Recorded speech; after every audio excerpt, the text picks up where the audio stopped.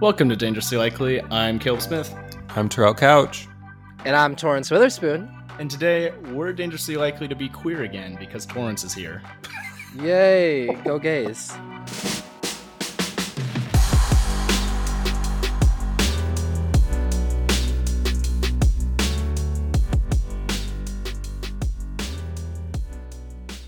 Let's go above the fold with Torrance. You've been gone for a while. What are some updates?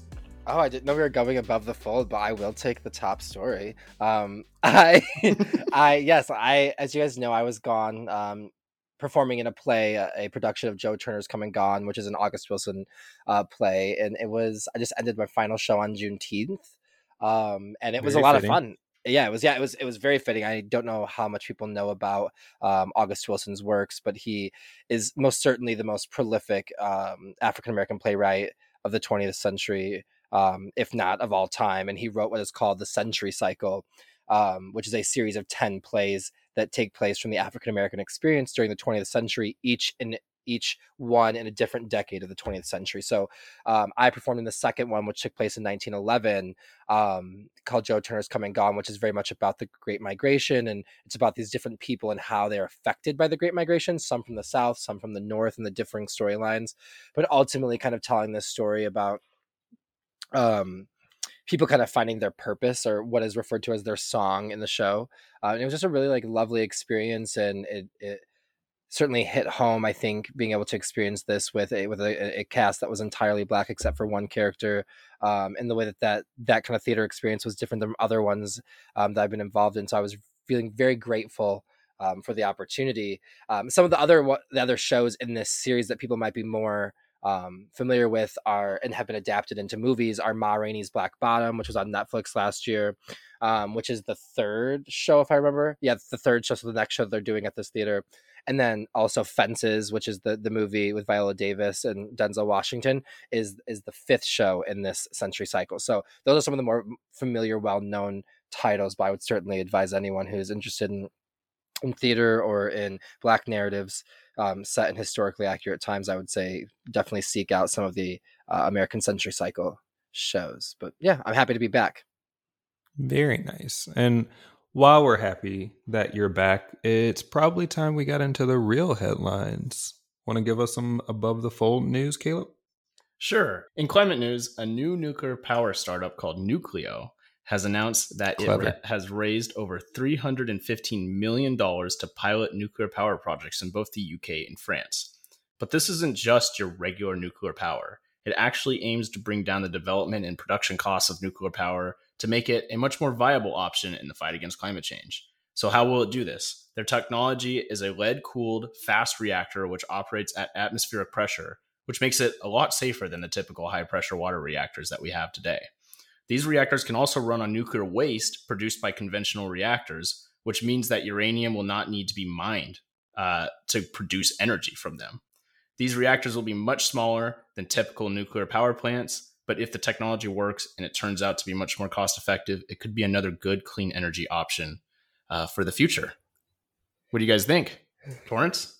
I think that any new clean energy is good energy. Especially, it's nice to see that this is happening specifically in the UK and France, two countries who have been more closely impacted by pulling out from buying Russian oil in a way that we haven't in America. Of course, we're feeling the pain, but not quite to the same extent as our European allies. And so I think that any kind of advancements in technology that might allow them to be less dependent on that oil going forward is not only going to be good for our planet, but good for the people of the European countries who are taking that sacrifice on in solidarity and in allyship, or alliance rather, with the Ukrainian people.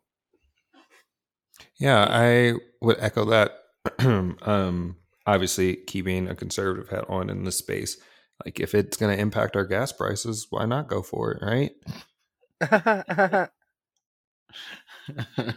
I think I've said many times on the pod that any solution to a cleaner energy future should be, I guess, part of the solution. So like nuclear, if it's nuclear energy, I know there's a lot of issues with nuclear that people have highlighted. I think that if we're able to develop stuff like this, safer and cleaner reactors, then I think it deserves to be a part of the solution. It's just so unviable right now because of how expensive it is. But yeah. I'm just of the opinion that everything that we can do to stop global warming, we should. Well, it's just expensive because inflation and Joe Biden, right? Get out of here.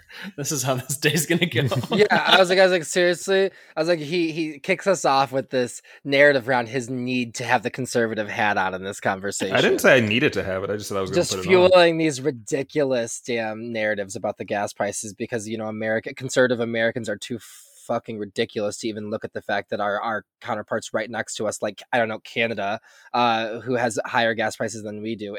And I also don't understand that oil is priced on a global market, but I digress. Don't get me fired up. Okay, I'm back. Don't get me fired up.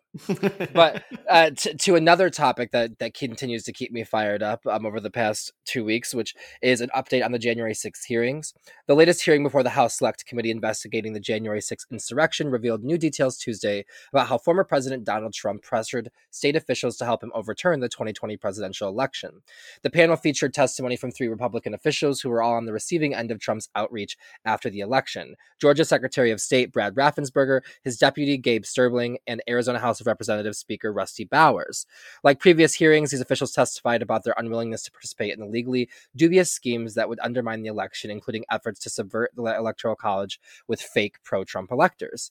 Multiple witnesses told the committee that Trump was personally involved in the effort to put forward slates of fake electors in key battleground states, a key part of the broader effort to overturn Biden's legitimate election victory. Ronna McDaniel, chairwoman of the Republican National Committee, testified that she received a call from Trump and conservative lawyer John Eastman after the election about helping to assemble the electors. When asked by investigators during her testimony about what President said to her on that call, she testified, quote, essentially, he turned the call over to Mr. Eastman, who then proceeded to talk about the importance of the RNC, helping the campaign gather these contingent electors in case any of the legal challenges that were ongoing changed the results of any dates. She went on to say, quote, I think more just helping them reach out and assemble them. But my understanding is the campaign did take the lead and we just were helping them in that role, she added. Bowers also told the committee that he received a call from Trump and Giuliani, during which they urged him to go along with a plan to put forward illegitimate pro-Trump electors from the state. He was quoted saying, I told them I did not want to be used as a pawn, end quote, Bowers said on Tuesday, recalling what he told Giuliani and Trump on the November 22nd phone call. The Arizona House Speaker also testified that Giuliani acknowledged that what he was proposing had never been done before, but continued to push him anyway. That also came up in other conversations with Eastman and others, Bowers said. So I know you guys have been following the hearings over the last week and a half, but I wanted to kind of get your thoughts on what you think this means for the larger narrative that the Select Committee is trying to paint about what took place in the weeks and months preceding the January 6th insurrection on the Capitol, and then also specifically the efforts being made by members of the executive branch and the president himself to overturn a free and fair election, specifically in battleground states where there would have affected the outcome of the presidential election itself. Well, true to nature, this is a topic that remains starkly divided. A recent ABC News poll that was published on Sunday found that 58% of respondents believe that Trump should face criminal charges, while 40% of respondents said that Trump should not. And I think that's an important context here, right? Because offline, we've had conversations about bipartisanship and what it means to work across the aisle. And now we have, while we're trying to cheer on and be happy about this gun reform bill that's coming out of the Senate, we have the GOP from Texas talking about succession because there's just a tyrant in the White House right now and they can't support or they can't be a part of this country any longer. And it's deeply disheartening as you listen to these hearings, as you see the faces of those impacted by a former president who was holding on to power desperately. The American people are still unable to recognize reality. You still have 40% of registered voters in that poll who believe these were acceptable actions from a person in power, and accountability is not necessary for a person in power.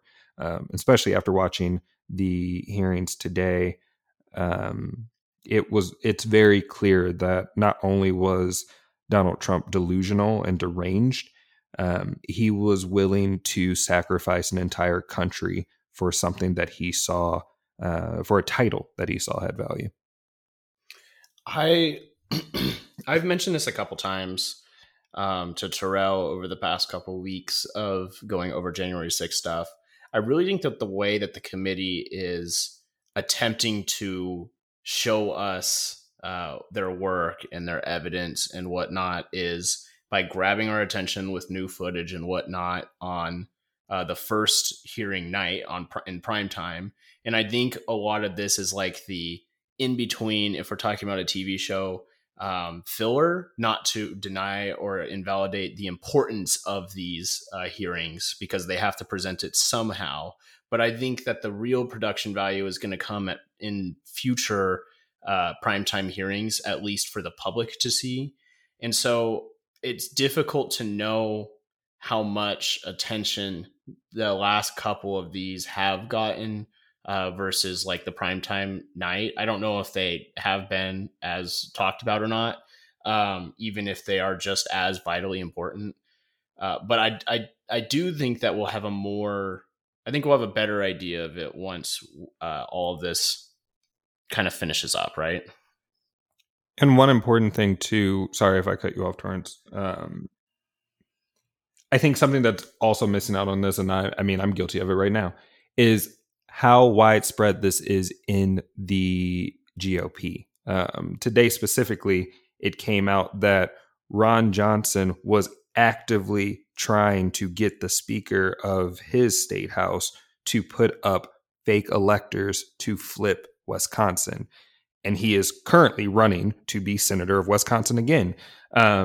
You have the GOP for Texas literally putting in their party platform this belief that you can't be a Republican and think that the election is free and fair from 2020.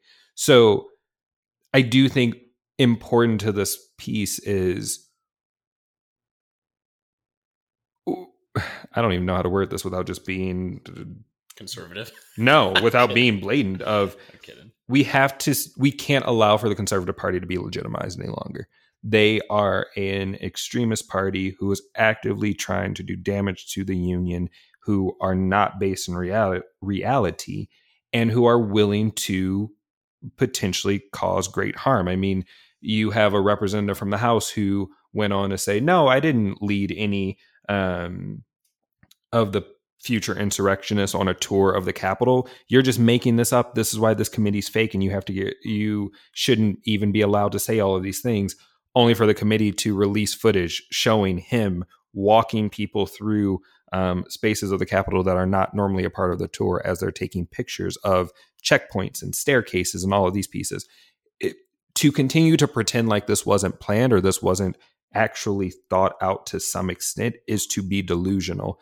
And to have 40% of registered voters say, no, the president shouldn't face any charges from that is just asinine. Sorry, I cut you off, Torrance. No, you're completely fine. I was gathering my thoughts as well, just because I know that you guys have been discussing this and I haven't had the opportunity to really get into it fully on the pod. I think that one of the larger main takeaways that I would like to kind of communicate is that you are very right that we cannot continue to legitimize a party that is this hostile to democracy, that is so willing to lie to the American people, to defraud the American people of their democratic right to a vote. I mean, you were talking about the further kind of extreme conservative agendas of the GOP and Republican Party right now. I mean, specifically Abbott's campaign, who has an agenda that was endorsed by the Republican Party that they just put out, where he said, quote, "We urge that the Voting Rights Act of 1965, codified and updated in 1973, be repealed and not reauthorized." This is a party that is specifically and overtly hostile to voting rights, who is hostile to democracy as a whole, given the evidence found in this scheme. This goes all the way up to the president. I think that it's very interesting. If one thing that I've been noticing across all of these conversations is that they really feel like they're throwing Eastman under the bus. The people who are testifying on the Republican side really feel like, I mean, it does seem that obviously all of this was an impetus of his memo that he wrote. So it was his idea that got traction with President Trump, that they took up this scheme of fake electors. But I think that I fear that Trump will not face the same accountability that I think, quite frankly, many others would in this scenario. Which that's a whole other conversation, but specifically, I think that it will be dangerous for our democracy if we do not hold him accountable for what seems like a very heavy-handed involvement in a scheme to defraud the American people from the top down. Let's check out the international fold. Continuing our coverage on the Russia-Ukraine war, as Russia continues to make slow progress in the eastern region of Ukraine, the sanctions from the West are having a limited effect on Moscow. Combating the European cutbacks on oil, Moscow has begun selling discounted oil across Asia, specifically to China and India. The surge in demand has been seen in a 28% increase for China alone coming out of May, which is helping rebound the ruble, which is the currency in Russia, high on their exchange. These positives add to Moscow's threats of retaliation against a NATO ally, Lithuania, and assertions that they have captured American fighters in the region. Meanwhile, Ukrainian officials are urging civilians to flee the occupied southern areas ahead of a promised counteroffensive.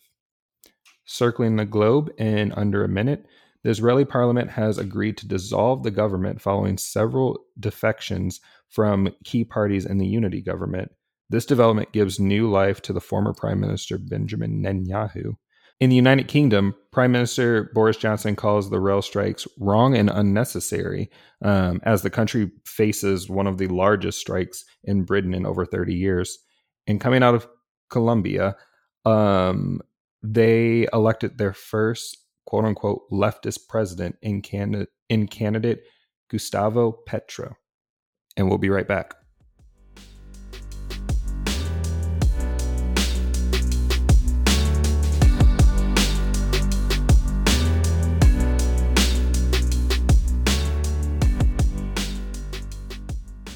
And we're back with Dangerously Likely.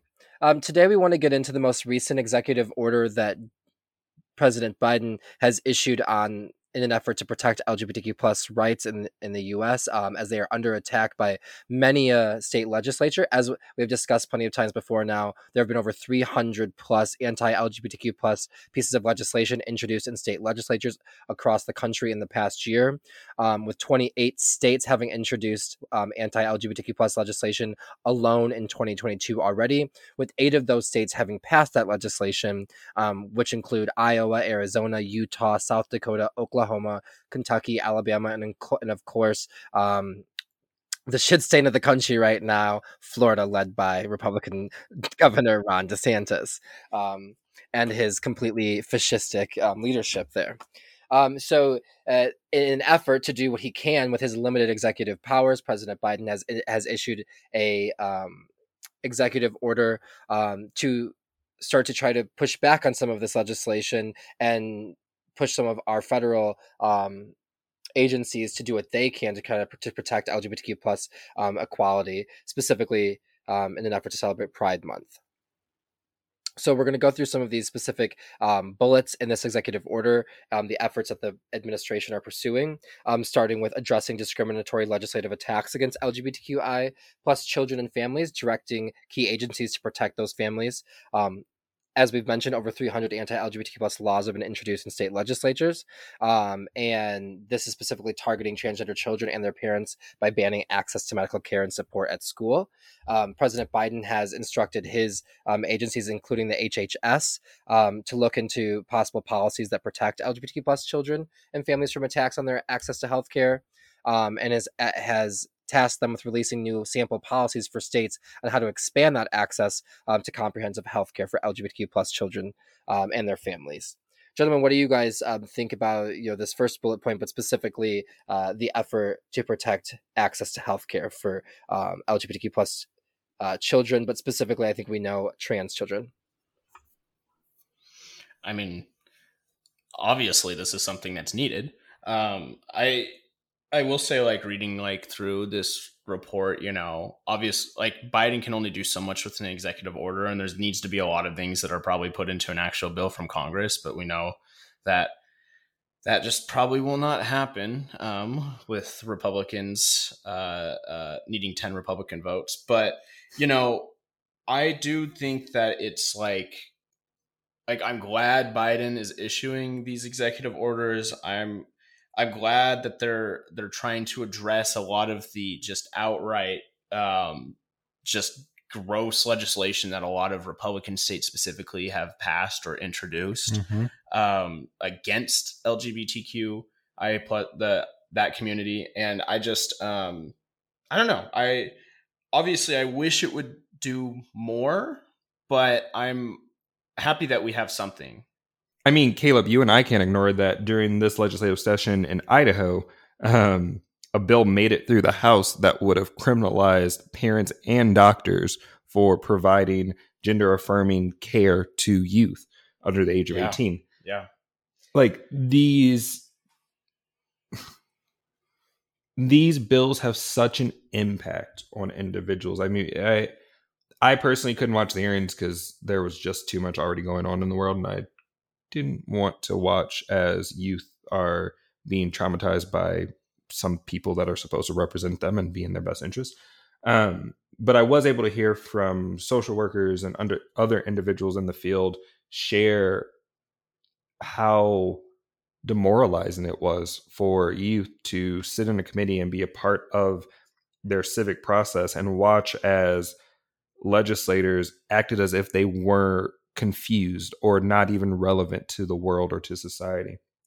And it can't be ignored. I think Idaho and individuals like myself who are involved in politics in Idaho have this moment of, well, it didn't get passed, like it was a win, but it can't be ignored, the ramifications that are caused from it. And it's good that this administration is starting to find its maneuvers and ways to combat those actions, and especially for a state like Idaho that relies heavily on federal funding, whether they want to admit it or not. Same with Texas, Alabama, all of these red states. If the federal government can bolster itself and use that as a leverage to inherently say you have to represent all Americans, not whatever version of American you think fits your evangelical Christian white thing, that's important. We have doctors now in this state who are concerned with the changing of tides following the primaries and are starting to limit their resources to trans individuals purely because there's this belief and feeling that they could be put into hot water. And it's angering. I'm just going to ramble because I'm just angry about it. Yeah, I mean, that specifically, this targeting of young trans youth and their access to healthcare, which is, I think, directly related to this next thing that he addresses in the executive order, which is conversion therapy. As a candidate, President Biden pledged to help end so-called conversion therapy, a discredited and dangerous practice that seeks to suppress or change the sexual orientation or specifically gender identity of LGBTQ plus people. Today, President Biden is using his executive authority to launch an initiative to protect children across America and crack down on this harmful practice, which every major medical association in the United States has condemned. He in this executive order, they bring up that children who are exposed to conversion therapy face higher rates of attempted suicide and trauma, and that numerous states across the country have already passed bipartisan laws to prevent exposure to conversion therapy.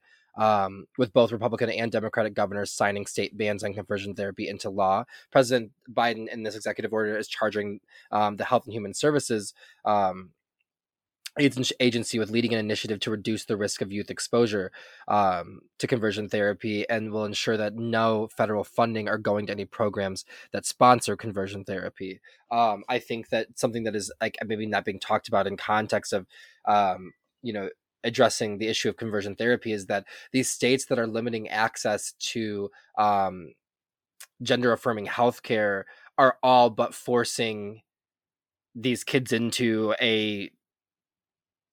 something that resembles conversion therapy right? Like, I mean, right? Like, if you can't access the healthcare that is gender affirming for you, you are in other words, not allowing them to make the transition that allows them to live in the gender that they identify with, and thus are at least delaying, right? That process of them feeling more like themselves, but in essence and in effect, I think literally causing some form of conversion therapy by not allowing them to do so, which I think is obviously the intent is cruelty, certainly, but it is a oppression and an indoctrination into what you were alluding to, Terrell, which is this white Christian cis hetero society that I think that is definitely dominating the Republican Party right now.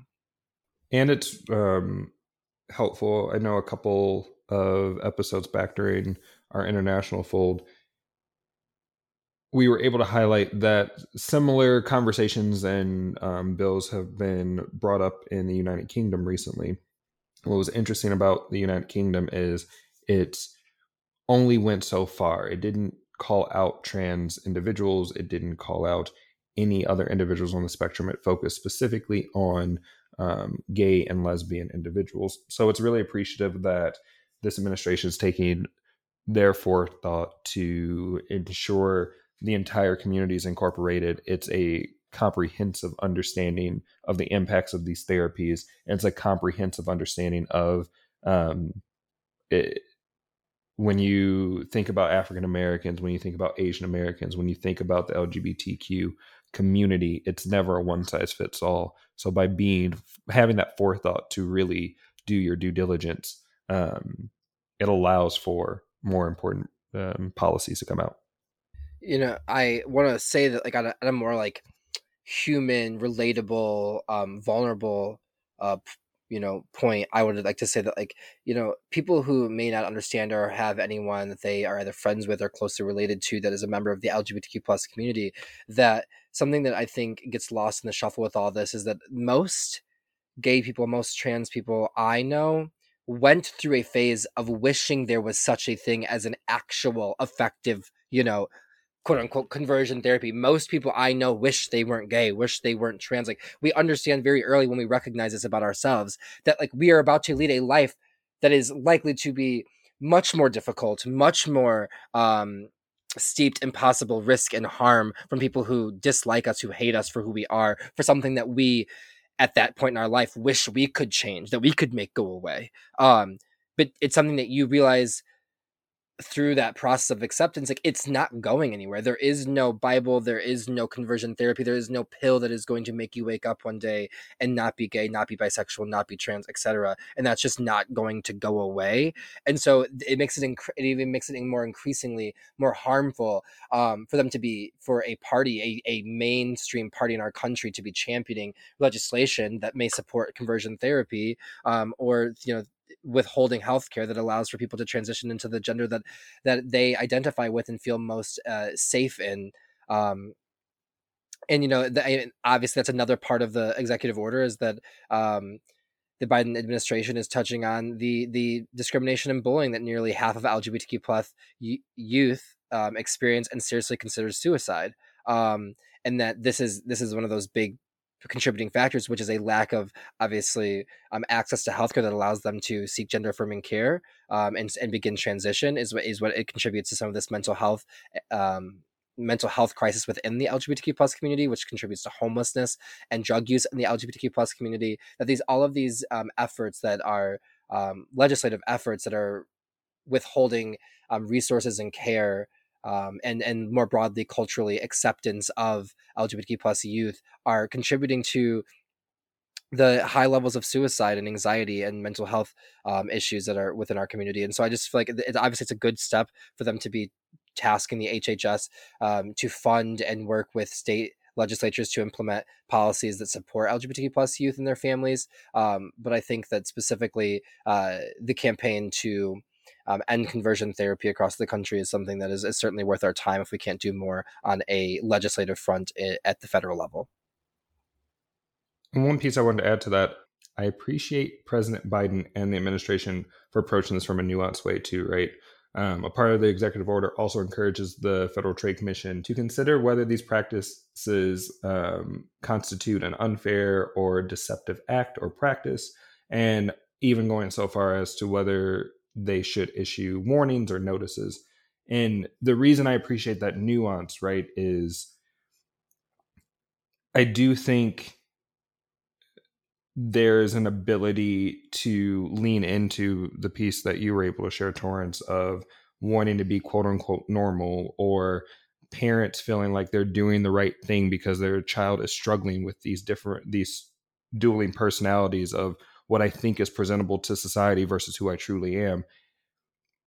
But if there's a warning, or if there's something to really put in the face of an individual as they're getting into this space, that one extra step can be the thing that forces an extra thought. And something I never would have thought of, not a policy I necessarily would have uplifted, but I do appreciate that nuance of, while we might not have the political capital or power to outright change it all, here are small things that can make the bigger step to really change the system. I just think that, like, I think what's so frustrating about this, and I mean, this is like the whole part of the conversation, is like, you know, we have President Biden doing a good thing with this executive order, but we have so much acting against that and just this community in general.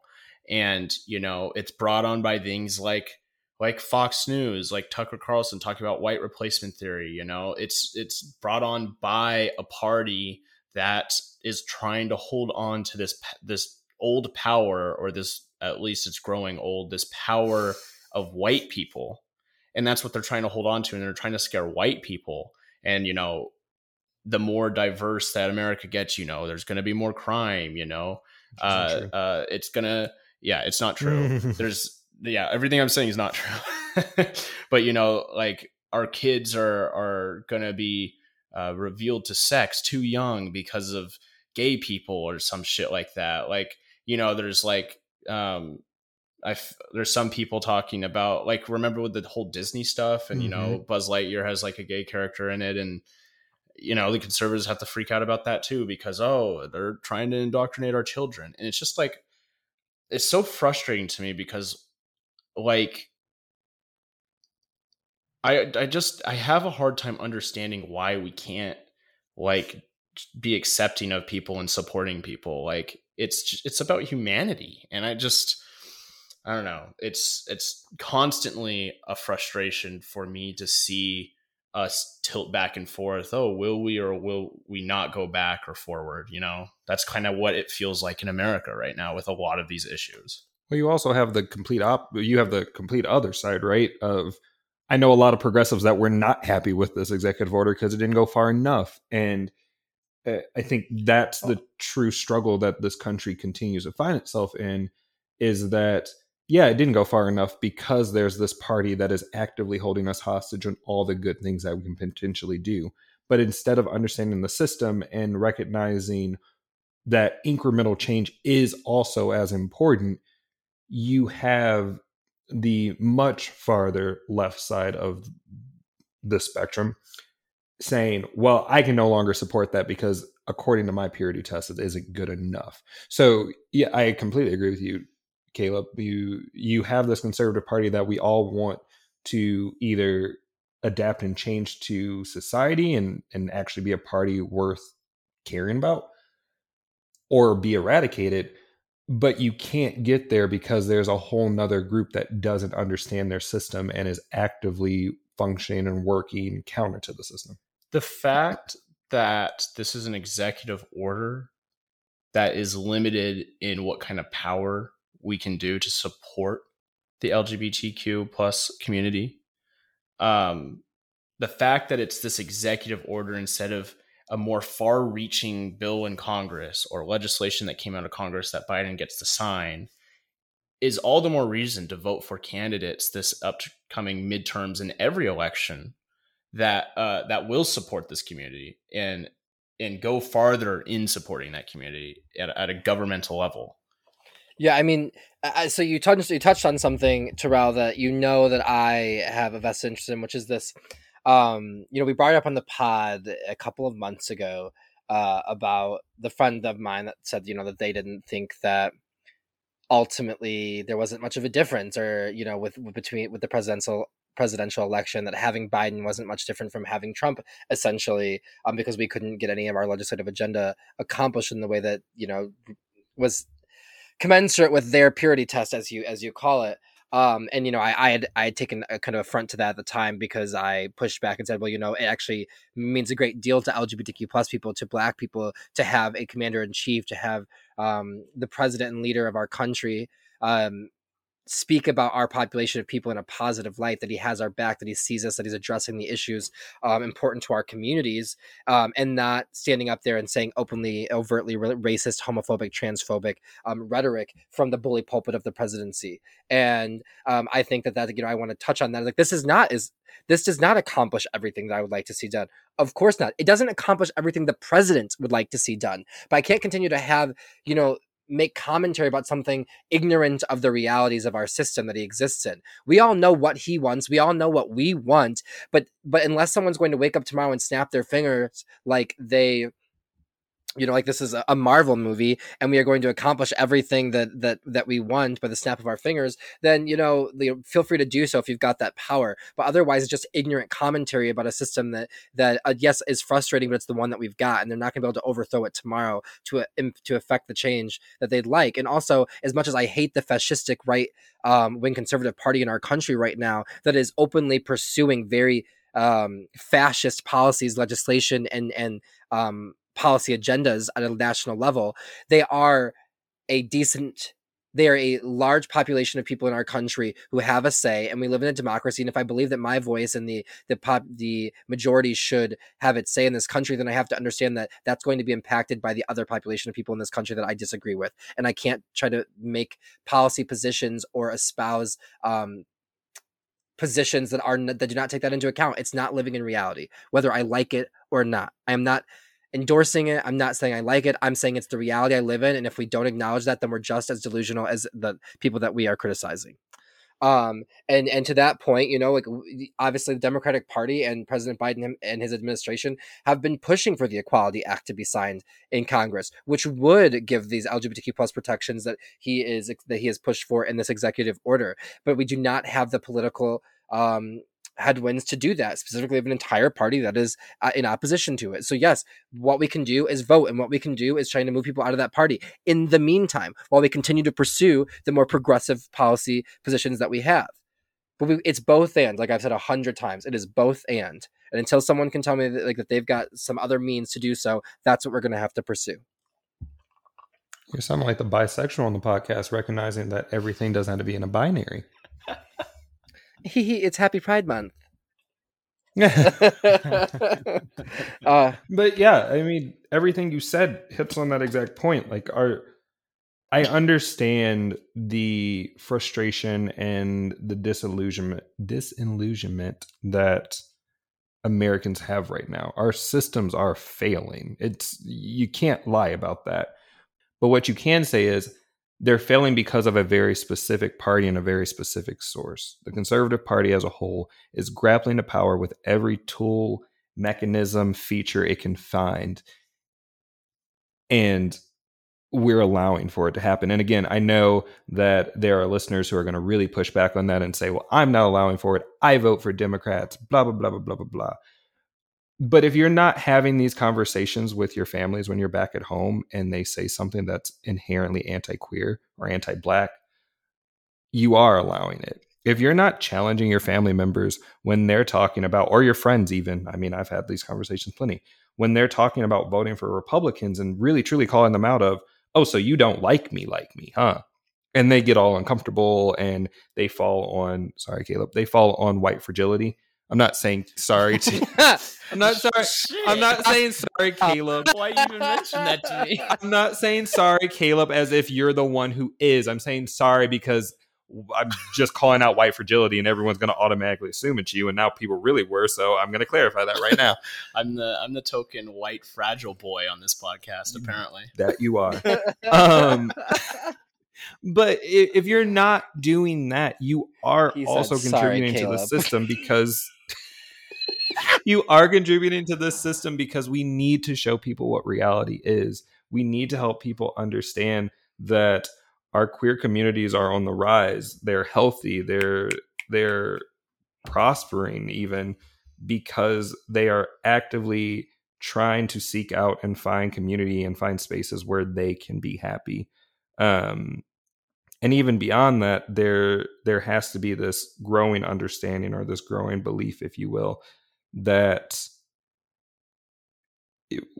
we can't just expect our systems to fix themselves. I mean, the Supreme Court just had an opinion come out today that called Maine's ban on funding Catholic schools unconstitutional. Religious institutions as a whole. Thank you. Which to most constitutionalists would seem hypocritical because we know that the crux of the Constitution was a separation of church and state. So as you listen to our pod or as you engage with us offline, there are so many other aspects. And yes, we might be talking about LGBTQIA+ right now, but that constitutional argument that just happened will have a direct impact on this conversation that we're having today. When you hear all of these push and claims about grooming and pedophilia and why librarians need to be going to jail because they are pushing these images, when you really get down to the crux of it, it is LGBTQ materials that they're saying are sexualizing our kids.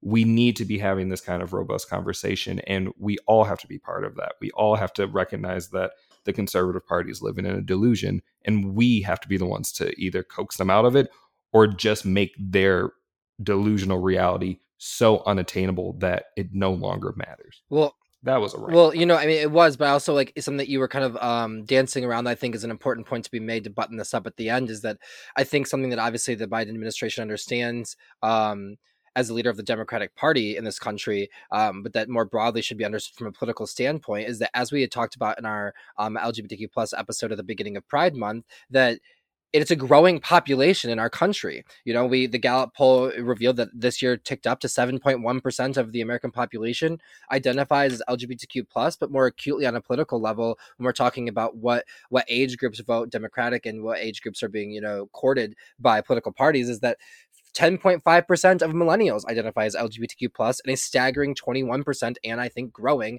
year over year at this point, of Gen Z identifies as LGBTQ plus. So championing the rights of these people is not simply just the right thing to do, but obviously they understand it as a politically advantageous thing to do as well. That is their voting block that we need to understand, that needs to be seen, needs to be heard, needs to understand that there is there's a party in this country, and it is the Democratic Party that is fighting for their rights. They're not going to succeed at everything. They're not going to give them everything that they want. Trust me, we understand that, but neither party is going to.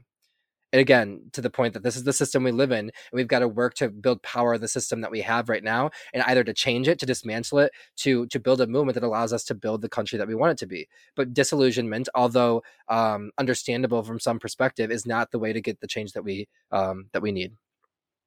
And with that, we'll be right back with Dangerously Likely.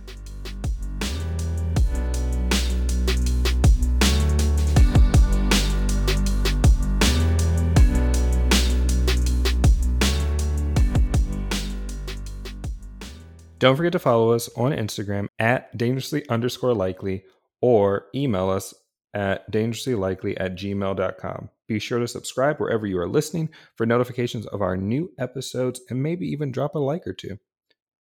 How about you take us on a tangent, Caleb? My tangent this week is something kind of interesting that I've just been seeing pop up on Twitter every few days or so. And it's this whole thing by billionaire Mark Cuban. He owns the Dallas Mavericks, as maybe some of you may know. He's also one of the Shark Tank investors. And he also is featured on Frankie and Grace. Oh, yes. He launched a healthcare drug company back in January. And what it does is it takes a bunch of generic drugs and whatnot that ordinary Americans literally get prescribed every day, and he only marks them up like 10 to 15% instead of like the hundreds of percentages that most pharmaceutical companies do. So I mean, I don't have an exact example of a drug, but like I know that there's drugs out there that he sells for like $45 instead of like $6,000 or $7,000. And a lot of people have been seeing this, and it's like saving them a whole bunch of money. Some Harvard students did an estimation: if Medicare was buying from this company that Mark Cuban created, they would have saved $4 billion just in drug prices alone last year if they were buying from this drug company. And, you know, I just think that, like, first of all, Mark Cuban's a billionaire. I don't know how he got his wealth, but I know he invests in like every different industry in some way. So I know he has some experience in that field. And to me, as someone who is or has studied business or whatnot, you know, you look at an industry that just hasn't changed, and they just mark up their prices so much that it actually just makes it hard for everyone to pay for it, but they have no other choice but to pay for it. There's an opportunity there. There's a huge business opportunity there, and you don't need to mark it up thousands of dollars to still make a shitload of money. And you know what? Marketing up like it probably should be like at 10 to 15%. The cost of the drug is still going to make you money. And guess what? It helps people actually get the care they need. So, I mean, I've just been kind of seeing this. It seems like a really cool thing that's going on. Love to see what your guys' thoughts are on it. Yeah. I don't know enough to comment. I mean, I did see something about this, and I think, as we were saying off air, but anything that's going to introduce a new opportunity for people to save money on their pharmaceutical needs, I think is obviously a positive thing in a country where people can't afford their insulin, or rationing their insulin and dying because of their need to do so, because our pharmaceutical companies are so corrupt that they go deeply unregulated, and people are paying 100% on the cost of the pharmaceutical item that they need, which is literally saving their life. So I think that it's just a disgusting and perverted understanding of capitalism that we have a system that supports people not being able to get the life-saving drugs that they need. So I applaud Mark Cuban for doing anything that he can. I mean, obviously it's to make a buck, but I think that he's one of those billionaire investors that actually think that there is some honor to using capitalism in a positive way. And so I'm happy to see that this is something that, you know, obviously that estimation of a savings of $4 billion alone by Medicare, if they were, you know, getting these drugs at this price, speaks to the argument about Medicare for all. And I think that, if I remember correctly, Mark Cuban is someone who was not opposed to Medicare for all. And don't forget, every single Republican voted against lowering your drug prices.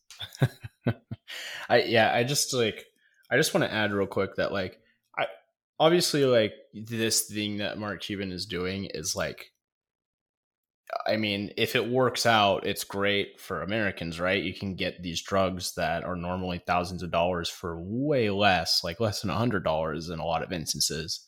And that savings, especially on medical stuff, like, makes a lot more sense than what it has been for all these years.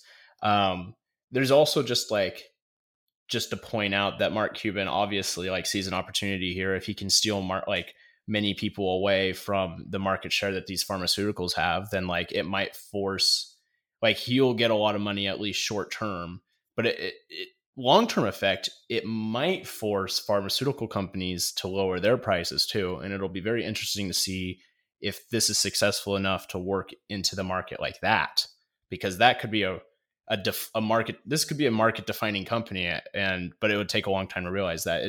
We'll see what happens. It's going to be interesting. How about you take us on a tangent, Torrance?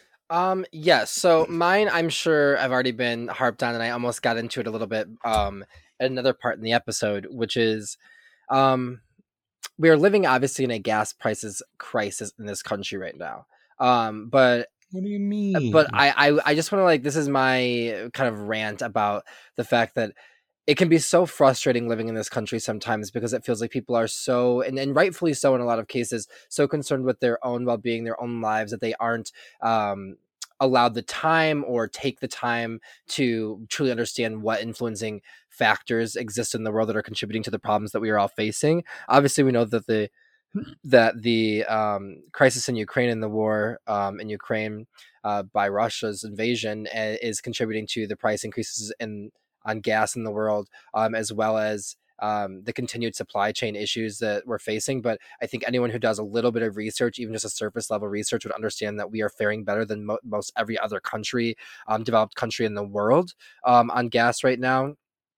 And that is largely in part due to one, the Biden administration's keen eye on releasing 1 million gallons or barrels of oil from the strategic reserve every single day, which is combating the prices. I mean, yeah, we're seeing $5, but our counterparts in Canada are seeing $6-7. In Mexico as well, they're that high. In Europe, they're paying as much as $9 and $10 per gallon, in ways that we're only paying $5 or high $4 in many places across the country, which is ridiculous, of course, in comparison to what we were paying before. But nonetheless, in comparison to other people, what they're facing, we are faring very well, and that is due to the efforts being taken by the administration. And to be very clear about it, the Republican Party voted completely against a bill against price gouging on gas in this country, and are continuing to complain about it, but will do nothing to actually solve these problems, because they want these issues for the midterm. They want to act like there's nothing we can do about it, while they're the ones actively working against it. They, obviously in Michigan, our governor has been championing our state legislature to pass a pause on our gas tax in the state, which will be taking place between June and September. As well as she has championed a bipartisan group of governors across the country to send a letter to the president's desk asking him to do a gas tax holiday over the summer, which would bring down gas by 20 to 30 cents across the country. Which I'm just like, I guess what I'm saying is, like, one, do a little bit of research to understand why these things are happening to our economy. Stop being fed bullshit as excuses from your biased news sources, and do your own research. And then also understand, look at the actual efforts being taken by people in power in this country to alleviate those problems, and stop just listening to the information you're being fed. It's stupid. It makes you look ignorant, and quite frankly, it's doing nothing to help the crisis across our country. Terrell, how about you go ahead and take us on a tangent? How am I supposed to follow up after that? My rant's also on doing your own research and not being subjected to recency bias. I saw a tweet recently that apparently Netflix is exploring commercials, which I just think is comical, because the whole reason Netflix came to be is fuck them on that shit. Fuck them. The whole reason they came to be was to not have commercials, and to be this different experience outside of cable, which they're saying they kept raising prices, and now they aren't able to do anything, because they also felt the need to become a production company, not just a streaming company. Anyway, I challenge everyone to remember 2016. The FCC would have recently voted on a policy around net neutrality, which consolidated streaming services and internet access so that consumers had an equitable experience. You couldn't have a Disney Plus, CNN Plus, ESPN Plus. You couldn't have all of these entities creating their own streaming content and trying to gouge money from the consumers, while you still were using the main streaming outlet like a Netflix or Hulu that existed at the time.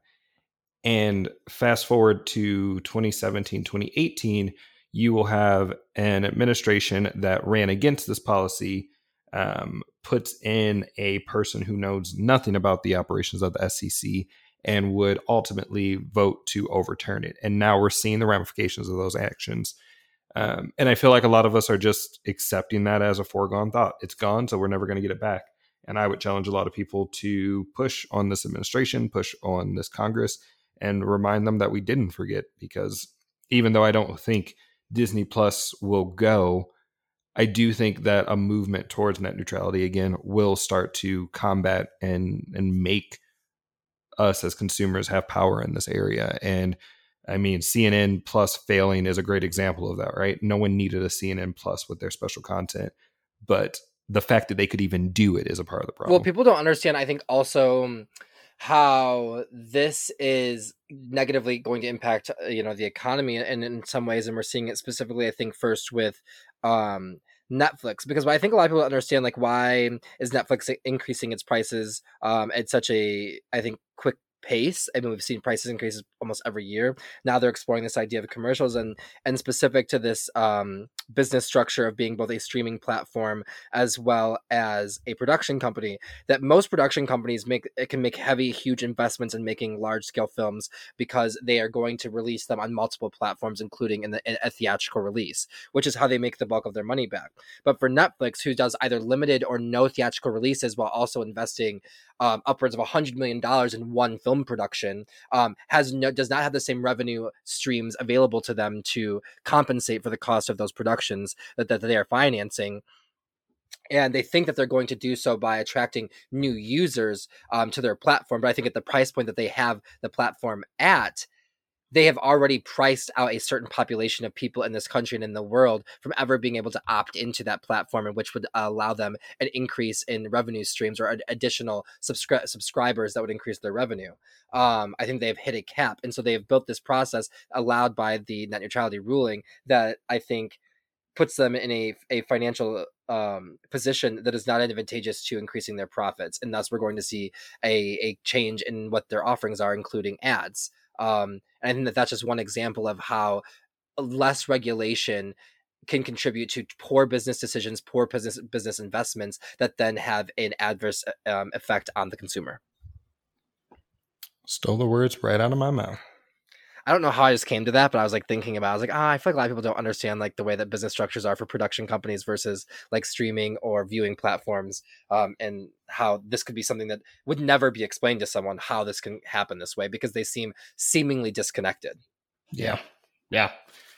Well, it's great to have you back, Lawrence. Thanks for having me, gents. Thanks for having me. It is nice to be back.